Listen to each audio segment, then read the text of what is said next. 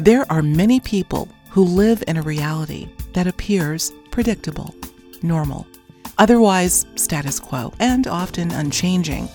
Yet there are others who seem destined for something more, yearning to learn and grow and stretch the boundaries, determined to lift the veil and discover what reality is truly all about. Billy Carson, entrepreneur, explorer, and researcher of alternate history, is one such person. Many are familiar with Billy's impeccable research into ancient civilizations, his work in anomaly hunting, and quantum science from a spiritual perspective. But what you haven't heard until now, that is a profound and otherworldly experience that took Billy by storm in 2009 and sent him on a trajectory from which he would never look back. I'm going to start our show today with a question for our Higher Journeys audience. And then we're going to get right into this great conversation with a first-time guest who I am so delighted to finally bring onto our show. And that's Forbidden Knowledge creator and researcher extraordinaire, Billy Carson. But first, here's the question. Does anyone know what the term synesthesia means? Have you ever heard of it? Moreover, do you have it? Have you been called a synesthete? Well, for those who have never heard that term, synesthesia is a formal definition. It's the production of a sense impression relating to one sense or part of the body by stimulation of another sense or part of the body. It's a fascinating and yet very perplexing condition that it's said to affect about 3 to 5% of the population and may actually run in families. Well, yours truly happens to be one of those individuals, as well as my guest, Billy Carson. And it was during one of several long conversations that we recently had this subject of synesthesia serendipitously come up. So we're going to dive a bit into just what this, quote, condition is, what it all means, and perhaps most intriguing, is there a connection between synesthesia and ET contact? So first off, welcome, Billy Carson. Hey, thank you for having me. I'm so excited to be on here. I'm not as excited as I am, man. Oh, listen, it's so amazing how a conversation that starts with one subject can literally take you all over the map, or the cosmos, as it were, with other subjects and journeys. And I dare say our recent conversations, we had two, were no exception. We started as having just a get-to-know-you chat after we met last month at a Contact in the Desert. And as per usual, one thing leads to another, and you shared so many fascinating personal stories with me, Billy, about your own incredible journey. I would call your journey a real-life Indiana Jones adventure. But there's one that sticks out in my mind, and you were kind enough to agree to share it with our audience today, of which I'm so grateful. It's about your own profound contact experience and how it led in large part to where you are today. So if you would take your time and share this amazing encounter with us, and then we're going to attempt to fold in the connection, if there is one, to this thing we call synesthesia. So I'm going to say, you're on. Give us the story, please, if you would.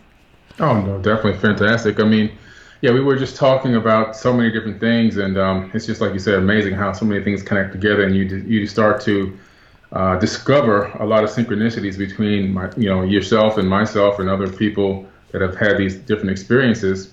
And with going back to the beginning, when I first had my experience, I was just a child living in Opelika, Florida. We were living in Queens, New York, in Cambria Heights, which was a beautiful little city. And then we came down to Miami to a very rough area. I mean, extremely rough. It's Opelika is the name of the area. It's actually called the Bermuda Triangle is the actual street term for the area. Really interesting. Yeah. There you go. Here we go. They built the here we go right away from the beginning. I was already in the triangle. Right. But they built a steel wall around this city, which is still there, a barricade, and it's in the form of a triangle. It even has its own Wikipedia page. And that was to keep the crime in, not out. No, and we would have to sleep on the floor at night to prevent from getting shot and things like that. Bullet holes in the houses, the helicopters at night, and everything else. It was really rough. But we did live very close to the Opelika Airport, which was a private airport. Matter of fact, Martin Lawrence and Will Smith used that airport in the Bad Boys movie. to do some of their stunt scenes and so forth. One of the big chase scenes was at that old airport there, which was close to my house. But I would go out in the backyard just out of boredom and watch airplanes go over. I mean, there was really nothing much else to do, at that age of 7, and go outside, watch airplanes fly over. And, it would take a plane a few minutes to clear the horizon point, maybe 3 to 5 minutes to clear the horizon, from my perspective at least. And then one day I go out in the backyard and this orb comes over. It's not an airplane. I know what an airplane looks like. Even though the term UFO didn't exist in my vocabulary, I just knew this was not an airplane. It cleared the horizon in seconds. And then it came back, hovered above me, which now I can reflect on about 200 meters above my head, and then it left out the way it came in. And that just threw me for a complete loop. I didn't know anything about aliens, UFOs, or anything like that in my terminology. I just knew that what I saw didn't make any sense, and what I saw I hadn't seen in any TV or any commercials or anything like that. Back then, and this is 1977, I believe it was, we had 3 or 4 channels. There was no cable TV yet. So it wasn't like right now we're inundated with UFOs and things like that all the time. But back then, I think the closest thing we might have had was, I can't even think of anything now. Maybe the Martian show with the horse that talked. I don't know. Lost in Space, maybe? Maybe Lost in Space. I can't really remember it going back that far. It might have went back that far, but I don't know if we were able to watch it back then on a black and white TV with hardly any antennas. But the next day I went to school, Rainbow Park Elementary, which was about 7 houses away from my house.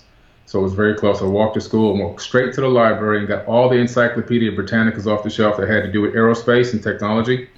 And I literally started researching from that exact moment. Is when I dug into researching paranormal UFOs and aerospace and technology and everything else. That's when my research started, was literally in the 70s. So that's how I kind of got my foot in the door there. Moving kind of fast forward into the future, I became an amateur astronomer and was researching the precession of the equinoxes and star locations and the magnetic shift of the Earth and everything else, how magnetic north moves from year to year and how the polarity reverses inside of the volcanic stones and rocks and everything else every so many thousands of years. And I came to a conclusion that there must be something causing this externally. So I started looking into that and researching what could possibly be causing some of these magnetic flips, as well as precession of the equinox to speed up.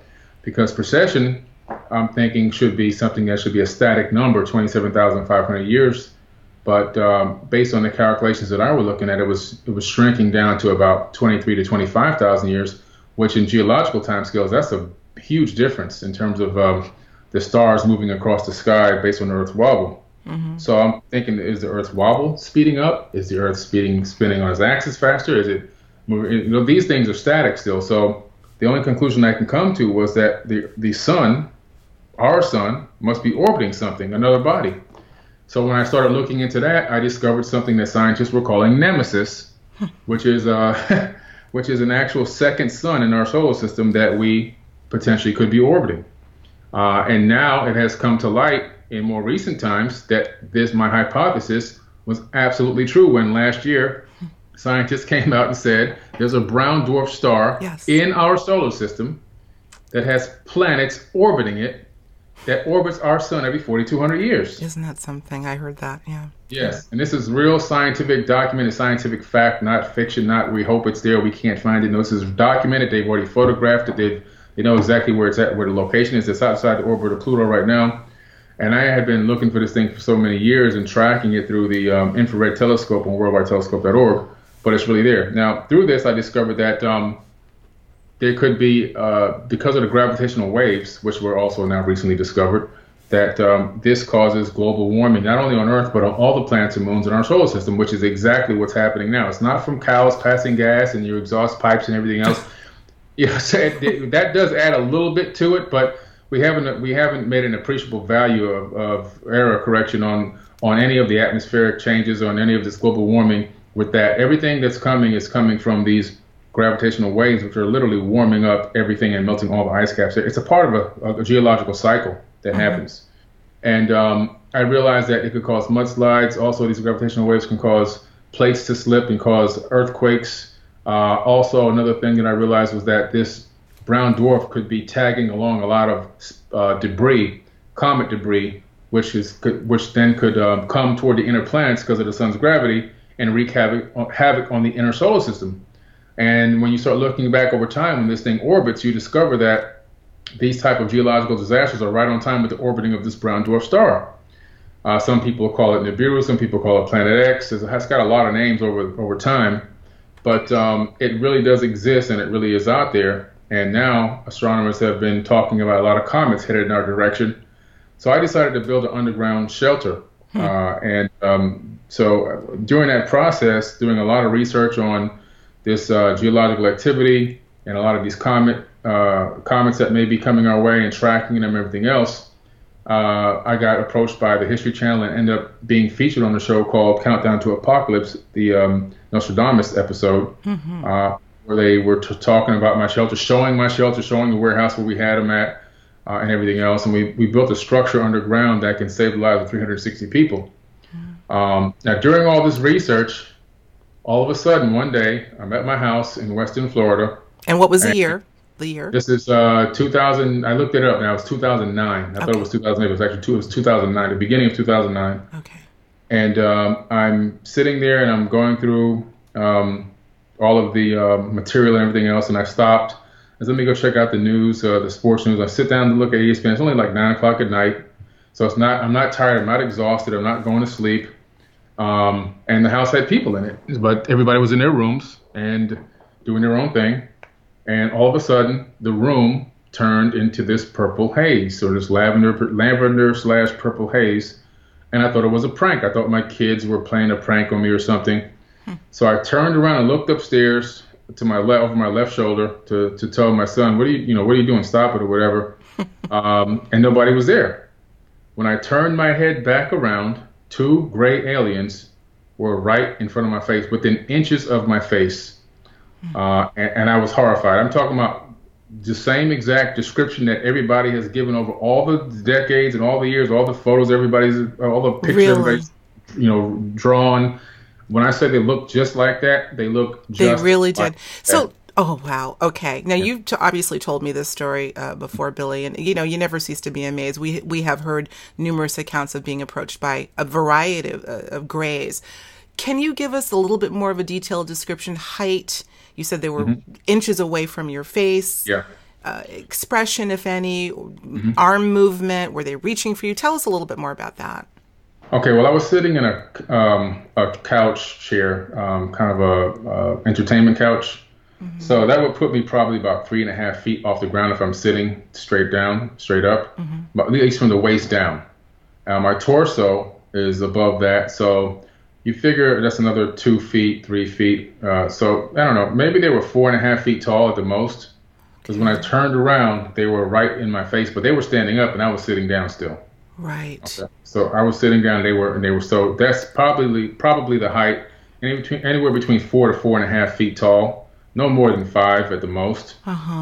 They had these very dangly arms that looked very weak, and their face were these big, huge almond eyes, but it had this web pattern over the black part of the almonds, almost like octagons, I would say. Octagons. Interesting. So I don't know if they were goggles, geometrically, yeah. Geometric patterns in their eyes. That's interesting. Yeah. Okay, continue. Yeah. So I don't know if they had on something kind of goggle over those black almonds, or if that was just the way. I don't know.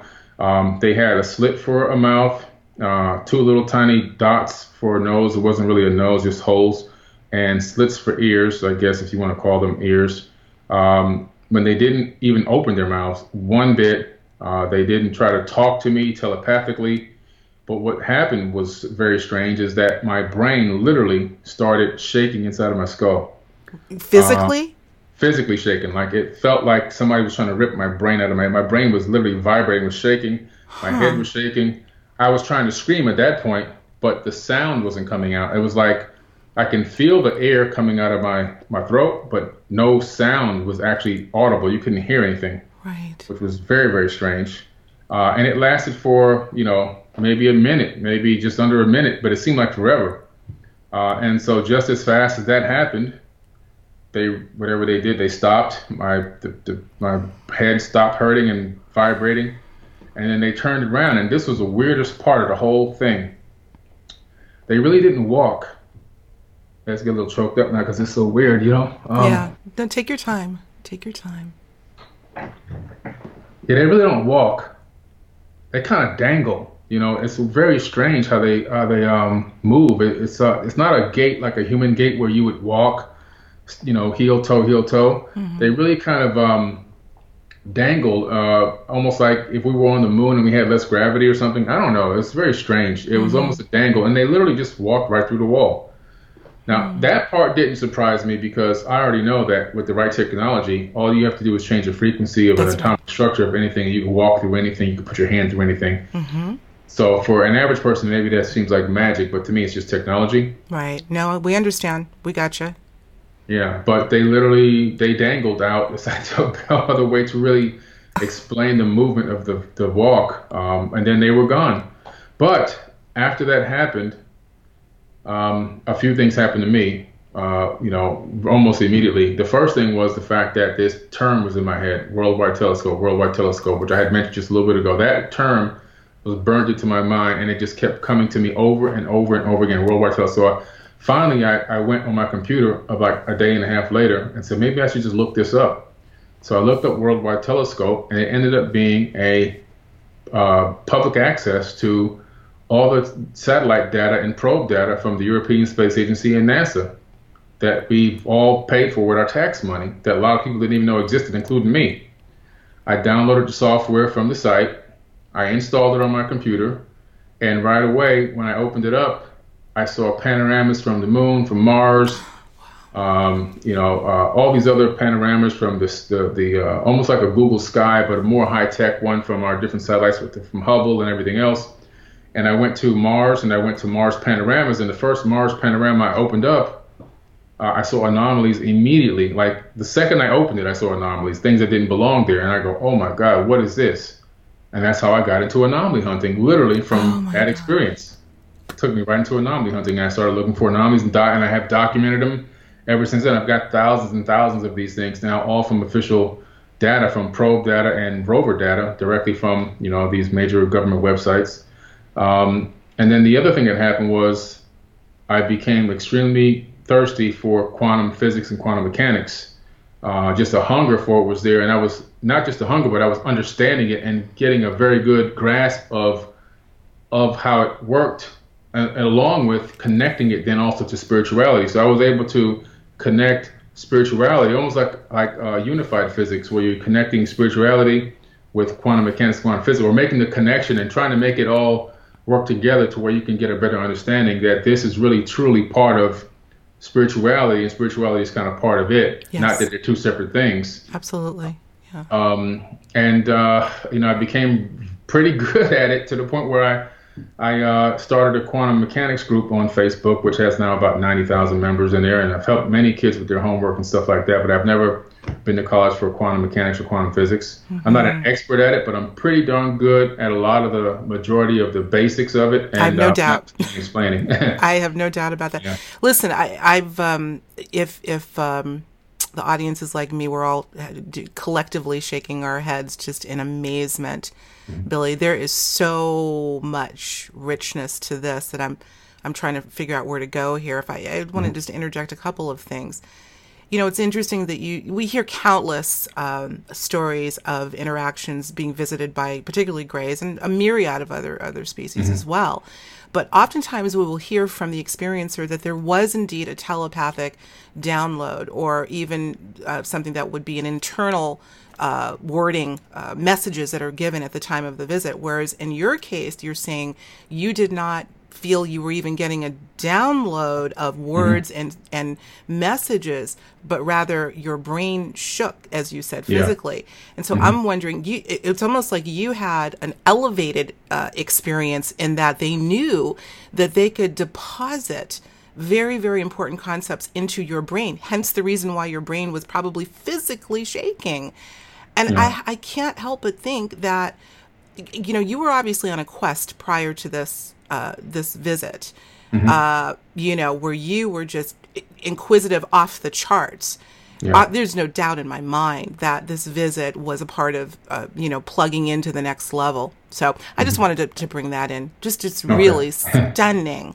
So continue if there are any other elements you want to bring in. Then I could stay on this. We didn't even have to bring in the synesthesia, but I think that'll put another layer to the excitement. But go ahead. What other things did you remember? Was this a one-time visit, or was there another one?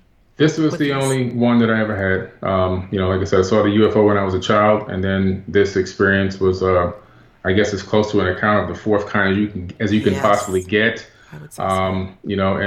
It was just a real eye-opener. I mean, something that took me a long time to even talk about. I did talk to my family about it, and it scared them. Actually, it was one of the main reasons for my divorce. So it wasn't like I was getting a lot of good praise for this situation that happened.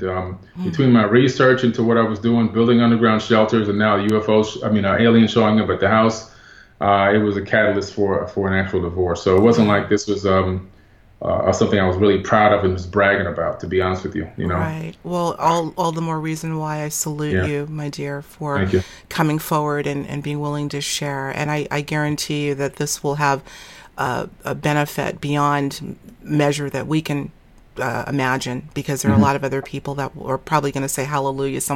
Yet another person is talking about something that I haven't been able to. So I do thank you from the bottom of my heart. I do. Oh, thank you. Well, okay. Yeah. Anything else you want to add to that? As if you need to. No, that's that's kind of really about the summary of what happened. Yeah. Yeah. So obviously there was a lot of emotional baggage, let's just say, that ensued as a result. I can kind of relate to that based on some of what I've gone through. But how do you feel to this day, Billy? Are you do you find yourself in a position of, because you know that this was an integral investment by whomever or whatever to take you on this trajectory. Are you thanking or cursing them? Is it a blessing or a curse to you? What do you think? Well, it's a little bit of both. I mean, the blessing part is I really think that I probably did get some type of a download, because a lot more interesting things happened to me, directly after that, like I just told you, between the anomaly hunting and the spirituality and quantum physics. But the other part, the horror part for it, is sometimes when I see the grays on TV or hear people giving their testimony about what happened to them, it gets me a little, choked up from time to time, when I'm talking about it sometimes, because sometimes it comes back and it actually scares you a little bit, to be honest with you. I'm not going to lie. Sometimes it's okay and you feel fine, but sometimes it's just those flashes of what happened, and you just it's a little frightening, because it's not like somebody who sat down with you and said, look, this is what's happening, this is what we're going to do, and this is who we are, or whatever. It kind of leaves you with the way it's done, it kind of leaves you feeling kind of strange at times. And because it's so hard to talk about, so hard to explain, so many people that it has happened to have not come forward, it's taboo. And so it's a weird thing. So it's kind of both a blessing and a curse, I think, Okay. Understood. Well, again, I'm going to thank you for, and I know that there'll be more blessings, not only blessings coming to you, but the blessings that you are helping others receive, and not just in telling your story, but in all the glorious work you're doing. And we're going to get into that more as well. But for now, we'll lift the emotion, because I think this whole thing is emotional, and it's exciting, and it is still somewhat strange, but part of our maybe paradigm shift that we'll be more involved in. But let's bring in the synesthesia. Let's fold in that element and see where we can go with this. And this, as far as we were offline talking, and we both agreed that I don't know that this has been talked about in this way before. The synesthesia condition and marrying that with context. So let's get into that. What was it? The other day we were talking that we were kind of going over prep for what we're, the story that you're going to tell, and getting into that something triggered you to say, and I have this thing called synesthesia. And I got to tell you guys, what did I do, Billy? I think I went, what? Yeah. Fell like, off my my what? seat. I was like, what are you talking about? You have synesthesia. Yeah. So do I. Yeah, that's wild. I do. Yeah. I have it as well. And we won't go into that too much right now, but you can only imagine, audience, that we just continue talking about how we discovered it, and I didn't even know there was a name for it. But something had me inquisitive. And I'll say briefly, my synesthesia, again, we're talking about maybe a different wiring to the brain where we associate one sense with another. I guess that's the way I would distill it. But for me, it's essentially days of the week have distinct colors. Today is Monday. It is a pumpkinish orange day. And each day has its own color. No deviation, no negotiation, period. It's always been that way. Don't know where it came from. I do not believe they were flashcards in nursery school. People have asked me when I brought it up because I thought other people had it too. Yeah. No, these are not primary colors. They're all distinct. So that's my form of synesthesia. Always been there, never changes. I'd love for you to talk about your synesthesia. And there's, again, multiple variations of it. But let's talk about yours, how you discovered you had it, and all the ways it affects you. Yeah. Well, when I was very little, I was considered, I guess, if you want to call it, gifted in terms of what I was able to do. Reading books at 10 months old, and walking at 10 months. I was also a 10-month birth, so I was a 10-month baby, 10-month-old baby when I was born already. Maybe that gave me an extra month head start, I don't know. But I noticed early on that colors and numbers were associated with sounds for me. But I didn't, like I said, I didn't know that wasn't normal. I'm just assuming that everybody's got this same exact thing because I'm just a kid, so I don't know any better. I'm just growing up with it, so I don't know that it's not normal. And as well as feeling colors. So when I see certain colors, not all colors, but if colors are fairly bright and move across my eyes at a specific rate of speed, whether it's cars going by, whether I'm scrolling down a feed on Facebook or Instagram, for example, or even sometimes reading digital text and scrolling, depending on the speed that I'm scrolling and depending on the colors, I actually feel those colors in my body, which is a very tough thing to really explain. But sometimes it gets to the point where you have to slow down the speed of the scrolling because it actually becomes very irritating in a lot of ways, which is why I wear shades a lot, because the shades help with some of the sensory overload that I get between the sounds and the movement, especially if I'm in a very loud restaurant or a place where there's so much noise, and things like that. Now, so from a child, I would easily able to associate colors with letters and numbers. Like S is purple, Y is green, N is blue. E is like a slightly darker green, Yes, yes. I is gray, but a charcoal gray. So how all of them have these specific different types of levels of colors. But that actually would help me remember things, to be honest with you. Because of association. I can see that, right. Certainly. Yeah. Right. So a lot of my memory is fairly good in a lot of things that I do because I'm able to do the association techniques with the different colors and numbers that I see based off of the sounds. And so it actually is it's actually a blessing. I mean, my grades were always good grades. I was, I remember coming home crying one time because I had an A-. I thought I was going to get in trouble. Oh, you brat, you. You're just a brat. Well, we didn't have that in common. Yeah. I would be clicking my heels. Are you kidding? I never forget that day. My mom was like, what are you crying for? I said, I have a bad grade. She's like, what do you got? I showed her the A- and she just started laughing at me. Oh, like I am. Yeah. Oh, my gosh. Crazy times. Beautiful. Yeah. I remember my mother was an educator, and so I had my papers graded twice. You can believe me, and I did not. If I had an A-, I knew I was going to get a lollipop. So I was hiding my report card because it was what color is F? Yeah. Oh my goodness. Oh dear. Wow. Okay. Now later on, it became a lot more. I guess as I got into adolescence and, started becoming kind of going from a boy into a man, the synesthesia got a little worse. Then it started becoming very irritating. And then as I started talking to some of my friends about it, I realized that they didn't even know what I was talking about. And that's when I realized that I had something that was totally different from the average person. So when I was going from like 12 into 13 is when I started to realize that I had something that a lot of people didn't even know existed. And I was different. And that kind of made me kind of become a recluse a little bit. And I went into a little bit of a shell, to be quite honest with you, for a little while.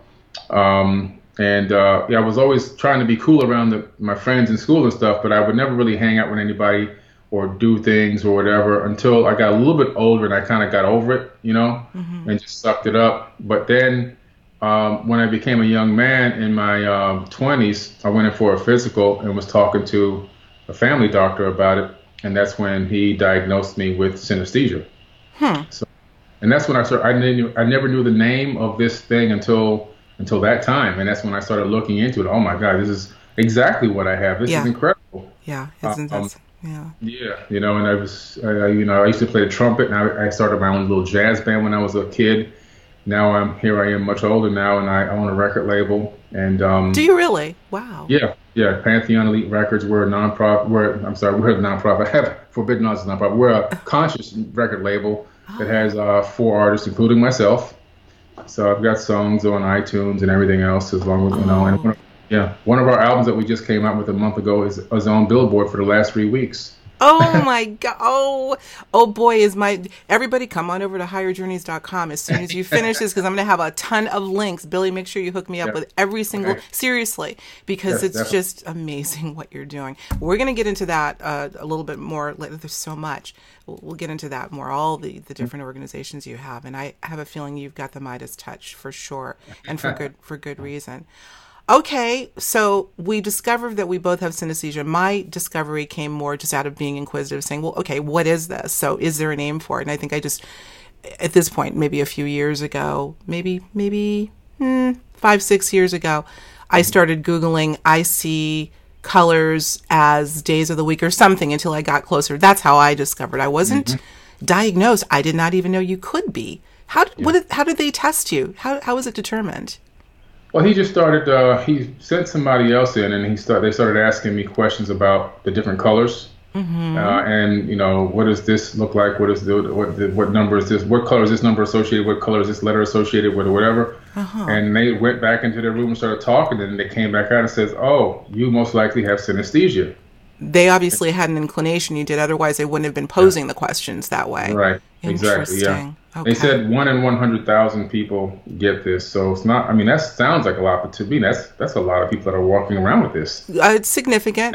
In my research, about 3 to 5% of the population, as well as it possibly running in families, which I just So very interesting. Well, lots of interesting things here. Also, very curious that there's correlations coming up with those who have synesthesia, including ET contact. I just recently learned that a gentleman named Ed May, who's a researcher who took over for Hal Puthoff at the Stargate Research Program. I believe that's the same as at Stanford Research Institute. Hypothesizes that those who are considered synesthetes may have a predisposition for remote viewing. Essentially, however their brains are wired, they're more naturally aligned with activities that involve extrasensory perception, which makes perfect sense. Get it? To me. Well, I was trained by Major Ed Dames in remote viewing. Were you? Well, okay. So you just jumped the gun there. That's what I was going to ask you. That makes sense to you then? Do you think that there are people that have this may have a predisposition to that? Do you agree with Ed May? I can see that happening. I mean, for me, it was very natural for me. I remember the very first test I did for remote viewing, and I just said, let me just try this, because it was a test and it was a target number, and you don't know what the photo is supposed to be. And I said, let me just see if I'm predispositioned to be able to do this. And the very first test that I took, it came back unbelievable results. It was almost exactly what the target image was. And that's when I made the connection with Ed Dames, and then went and trained directly under him. You did? Wow, with the man, Ed Dames. Yeah. Okay. Correct. Yeah. Okay. So I check that. Check. All these things seem to be connected. Well, look, before we get fully into exploring the synesthesia contact connection, let's look at some of the people we've learned are also known to be synesthetes. It's another. I didn't know that there was a. What's that? That's a. Plural form. Yeah. Well, not synesthete would be the what? That's the a noun. Synesthete. That's a adjective. Now this is why I got that F. I did not know that there was a label for the individual versus synesthesia, if you know what I mean. Anyway, we're synesthetes. Here's some of the people that you told me, and then some other people that I found later on down the line. Mary J. Blige, entertainer Mary J. Blige, Billy Joel, Kanye West. That's interesting. The late Marilyn Monroe, famed artist Van Gogh, Nikola Tesla. No surprise there. And guess what, everyone? I recently learned that our mutual colleague and my dear friend Linda Moulton Howe is a synesthete. She is too. So needless to say, we're in some very interesting company, huh? Yeah, very, very. Also Pharrell, like you said earlier, Pharrell. Well, yeah, Pharrell Williams. Yeah. I just learned we're going to explore that a little bit. He's not only a synesthete, but I've been talking amongst some colleagues, and we're surmising that he may have had some contact experiences. I have a feeling there's a lot more out there having to do with that in him. Let's talk about Pharrell for a minute, because I find that interesting. I just talked to yet another colleague who happens to be a fantastic writer for Psychology Today, and she's done some amazing work in the field of synesthesia. And she actually has done some work. She actually interviewed Pharrell Williams for a book that she was doing. So I just did a little bit of digging on, could there be, we've talked about musicians that have purported to have ET contact, right? And I'm thinking, I wonder if I could find something on him that might intimate that he may have had some contact experience. So, but let me read a couple of quotes that I dug up on him, and then we'll get into the UFO thing. He told Remix magazine, quote, "Some people make music and they see things." He's talking about synesthesia. Some people make music and they see things. The condition is called synesthesia. It's when one of your senses gets more information than what's intended. When you hear, your ears send auditory images to your brain, but some people conjure visual images to the sound as well. That's synesthesia. And then he goes on to say, sure, my lyrics are inspired by synesthesia. You ask any great rapper or writer or musician, and they'll tell you their craziest ideas come from the shower or the plane, because in both places there is sensory deprivation. Now, let's talk about that for a minute. How might that fold into this whole thing? When we're deprived of our five senses, could that trigger the synesthesia, or, in some cases, you think? Well, even with a normal person, not to say normal, but with a person that may not have synesthesia or at the level that some of us may have it, when let's say that person, God forbid, goes blind, okay? Well, their hearing is going to become enhanced. Because of deprivation of sight. If your hearing goes bad, then your eyesight is going to be enhanced because of the deprivation of hearing. So this is a way of the human body adjusting in certain conditions and situations. So I can definitely see with deprivation of different types of senses, other senses will pick up the slack or try to pick up the slack. And there's even been cases where you can look up of people that are blind that use echolocation to move around, like bats. Yes. So these are human beings doing the same thing that bats can do. So by making clicking noises, picking up the vibrations back to the ears and actually getting an image, like a side scan radar image in their mind of what's out there and maneuvering around things. There's one kid I saw years ago riding a bike and skateboarding and everything, totally blind, using echolocation. So these things can happen in the human body. The human body and the human brain is just so amazing at what it's capable of doing. Absolutely. And I think that we've kind of lost touch with a lot of that because of all of the things that we've become dependent on that make our lives, or we think make our lives so much easier, like technology. We've kind of lost touch with nature and our own nature in a lot of ways too. Absolutely. I couldn't agree more. Absolutely. Well, let's see how we can fold in this contact or experiencer / synesthesia connection. Guys, this is an exploratory discussion I'll share with my Higher Journeys audience as I was preparing for the show with Billy yesterday.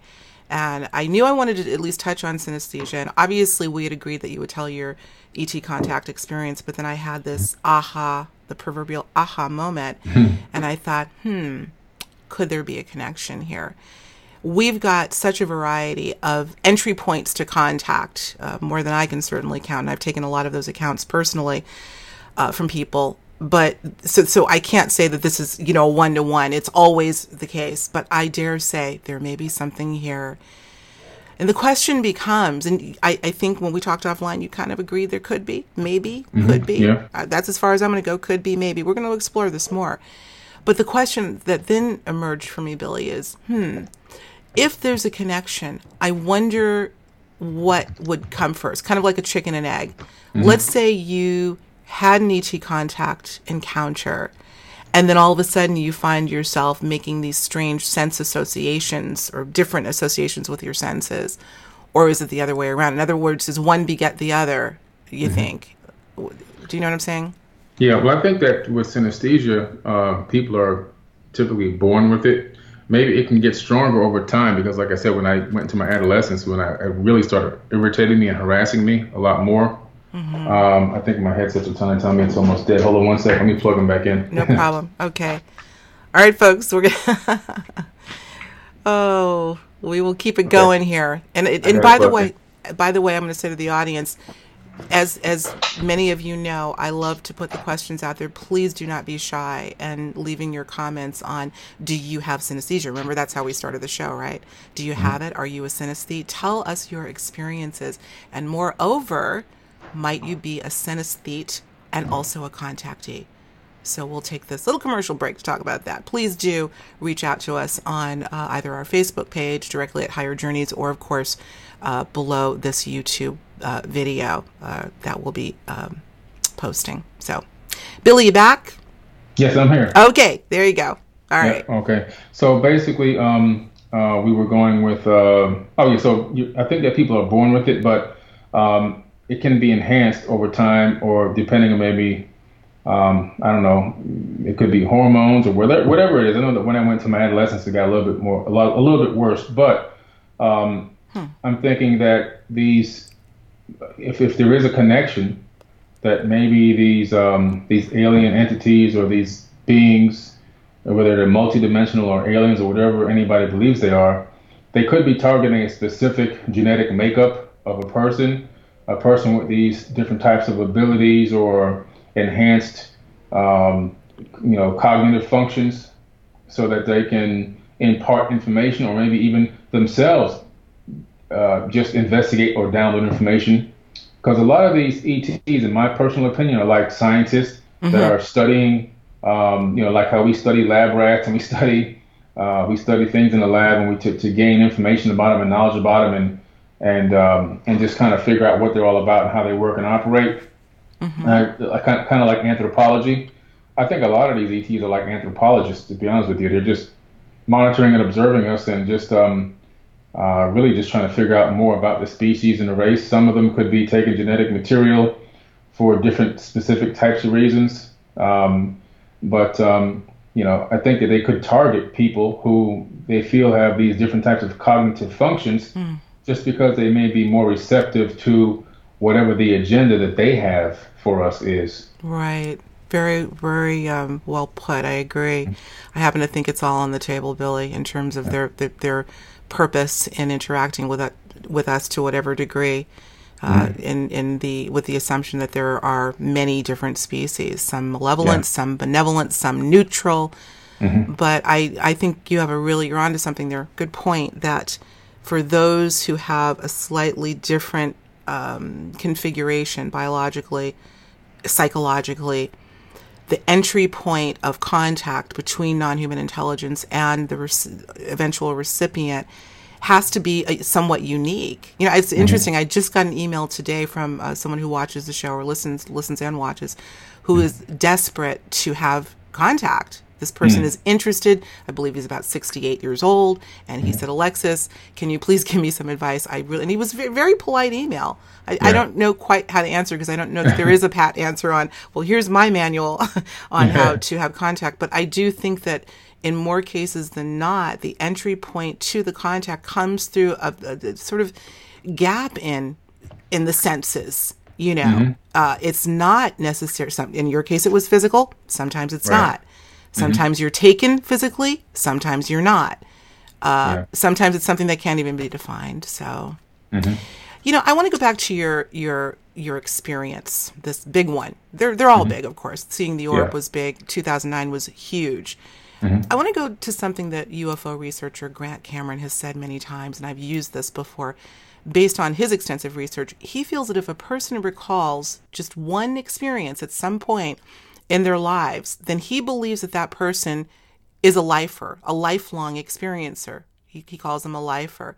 Do you have a suspicion? I mean, even keeping in mind the one that you had as a child, the orb, do you have a suspicion that you may have had multiple experiences that you're just not recalling right now? It's very possible, and the reason why I say that is because of certain dreams that I would say that I've had. I considered them dreams, not real experiences, and I always thought that they might just be flashbacks of what happened, or my mind wants to go that way because of the experience that I had, the big experience in back then.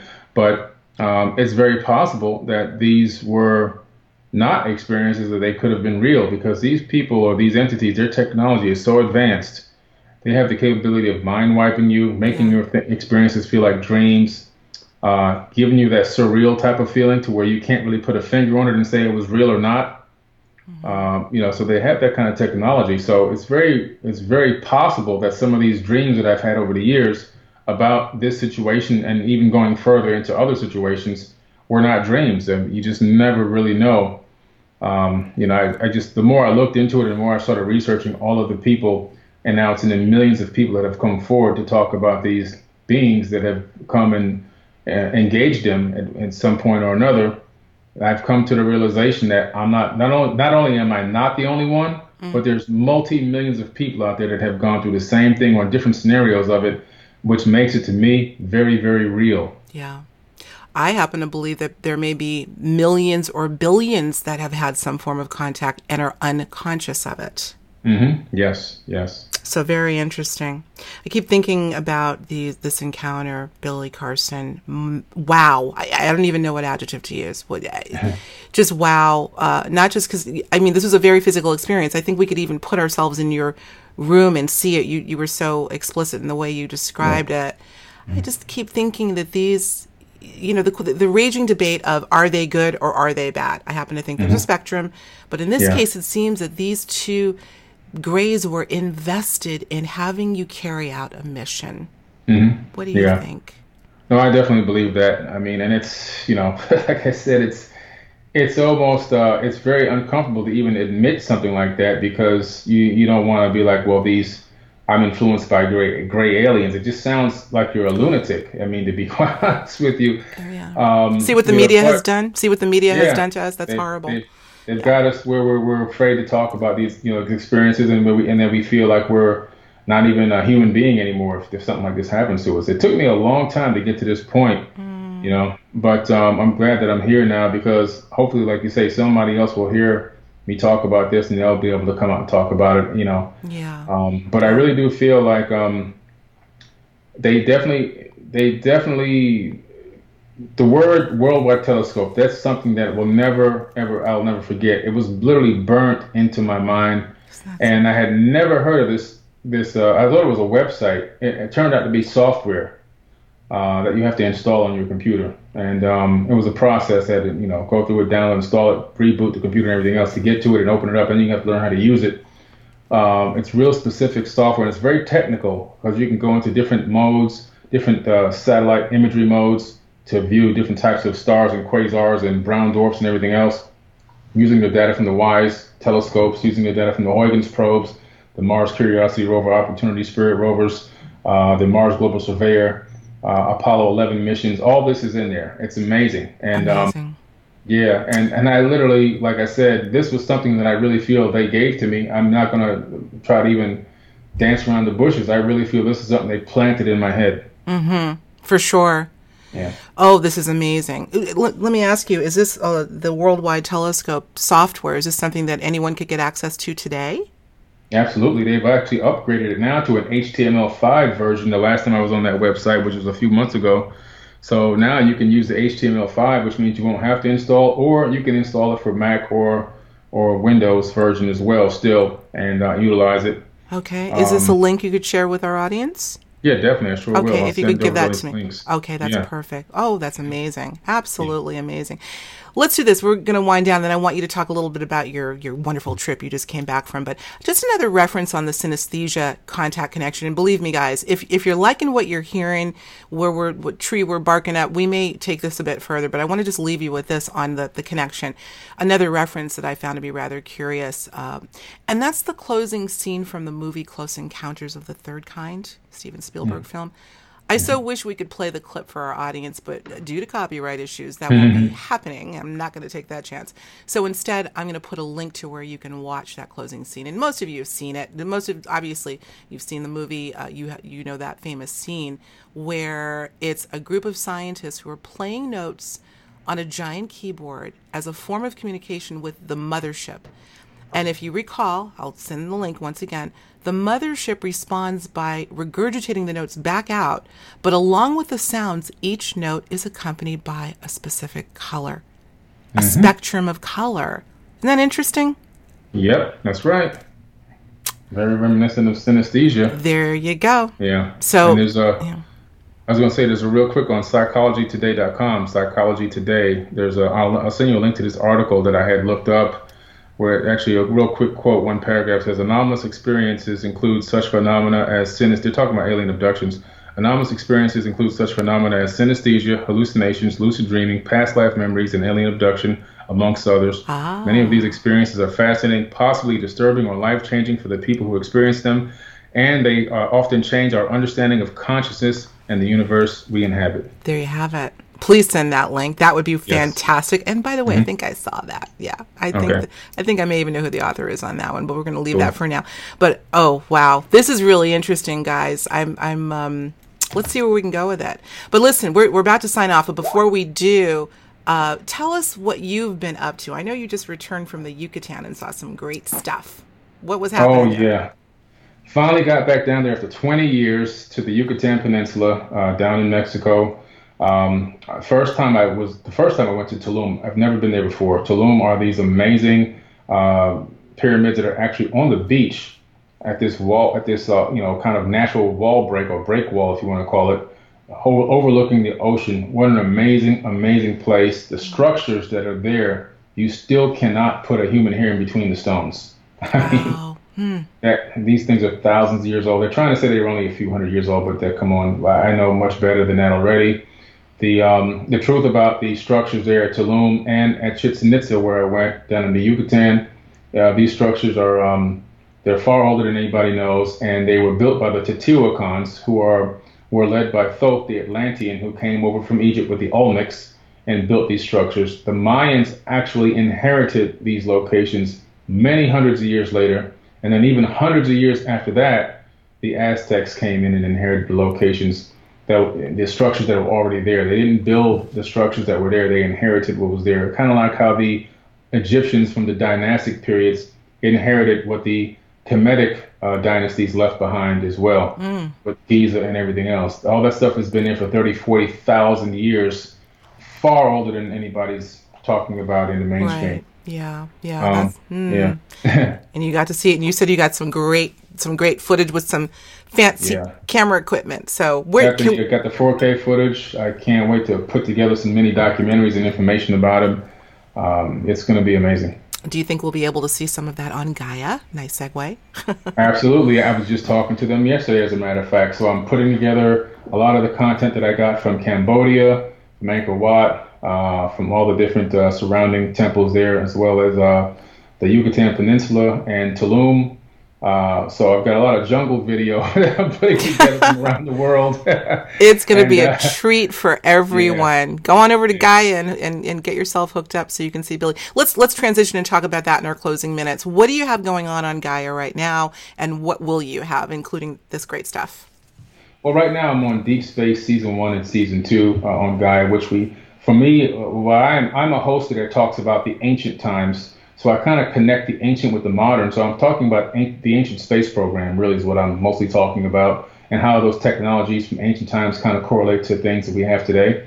So that's what I do there. And then I've been on Ancient Civilizations as well, which is another show that kind of talks about, goes into some of the technology from ancient times, but also talks about some of the the downfall of how religion is man-made and how it kind of really has sidetracked mankind's consciousness.